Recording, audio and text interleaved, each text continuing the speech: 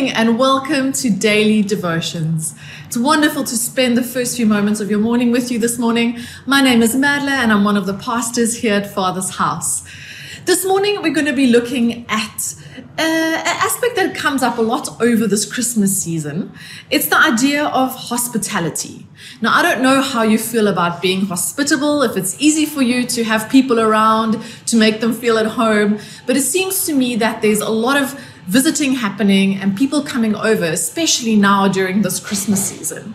And the idea of hospitality just means to be friendly and generous to guests and visitors.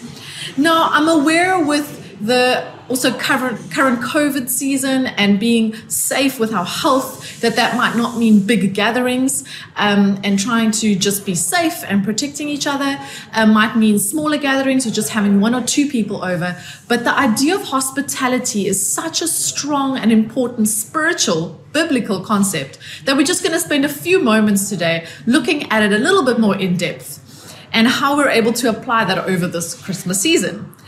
I want to take us to a specific verse in Acts at the end of chapter 16.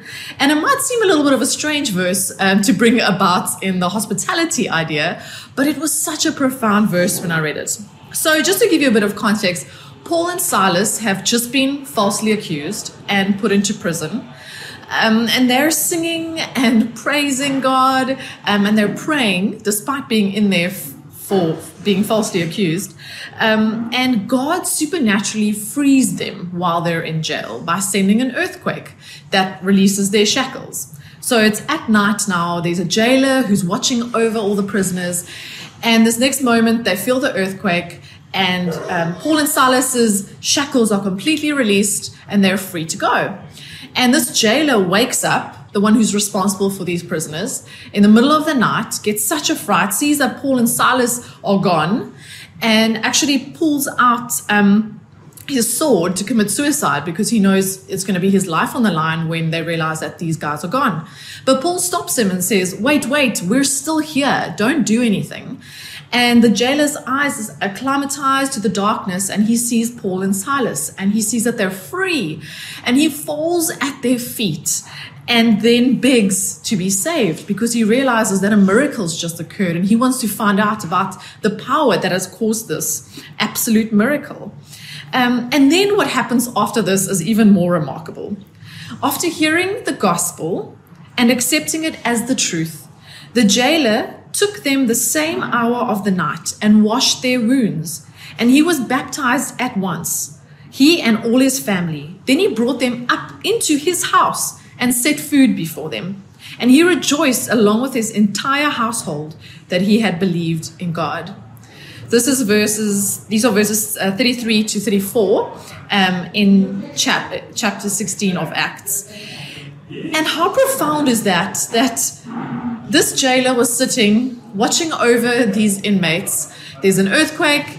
He realizes that something miraculous has happened. He asks Paul to introduce him to this miraculous power. He gets saved, and then he invites them over to his house.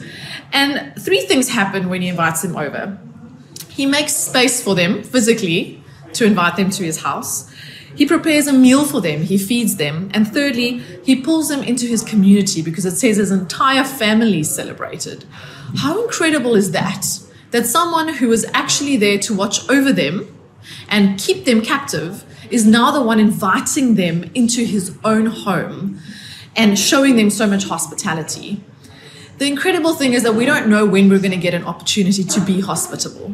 But if we're able to step into that moment and be Jesus to that person with whatever they need in that moment, that's when an absolute miracle can occur. Hospitality is incredible. It has so many things. It makes room for people. It requires unity from us. It's good for our children to see us being hospitable to people. It nurtures and grows family. It's good for us because it actually puts our lives on display and shows us the things that we need to change when we have people over and invite people over. So hospitality is actually such a good reflection of the gospel because it requires sacrifice to invite people into your space and to prepare a meal for them and to make space for them. But there's something miraculous that God can do in those moments. 1 Peter 4 verse 8 says, above all, love each other deeply because love covers over a multitude of sins. Offer hospitality to one another without grumbling. And I really want to encourage all of us over this next Christmas season. Whether you feel comfortable having one person over or 2 people over, let's be hospitable people over this season especially. Let's make space for people, prepare them meals, pull them into community.